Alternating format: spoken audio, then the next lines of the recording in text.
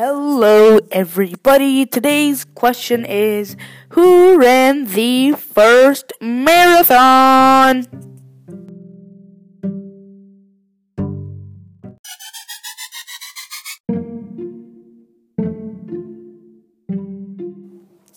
And now for the answer. Let's start.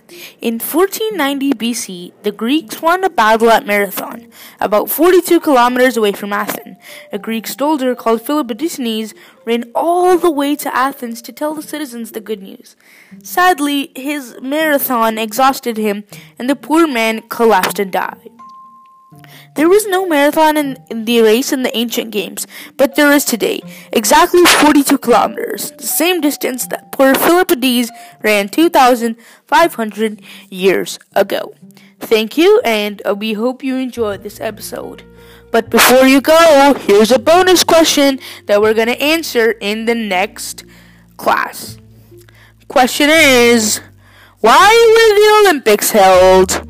Meet you on the next episode of the Life's Biggest Doubts podcast.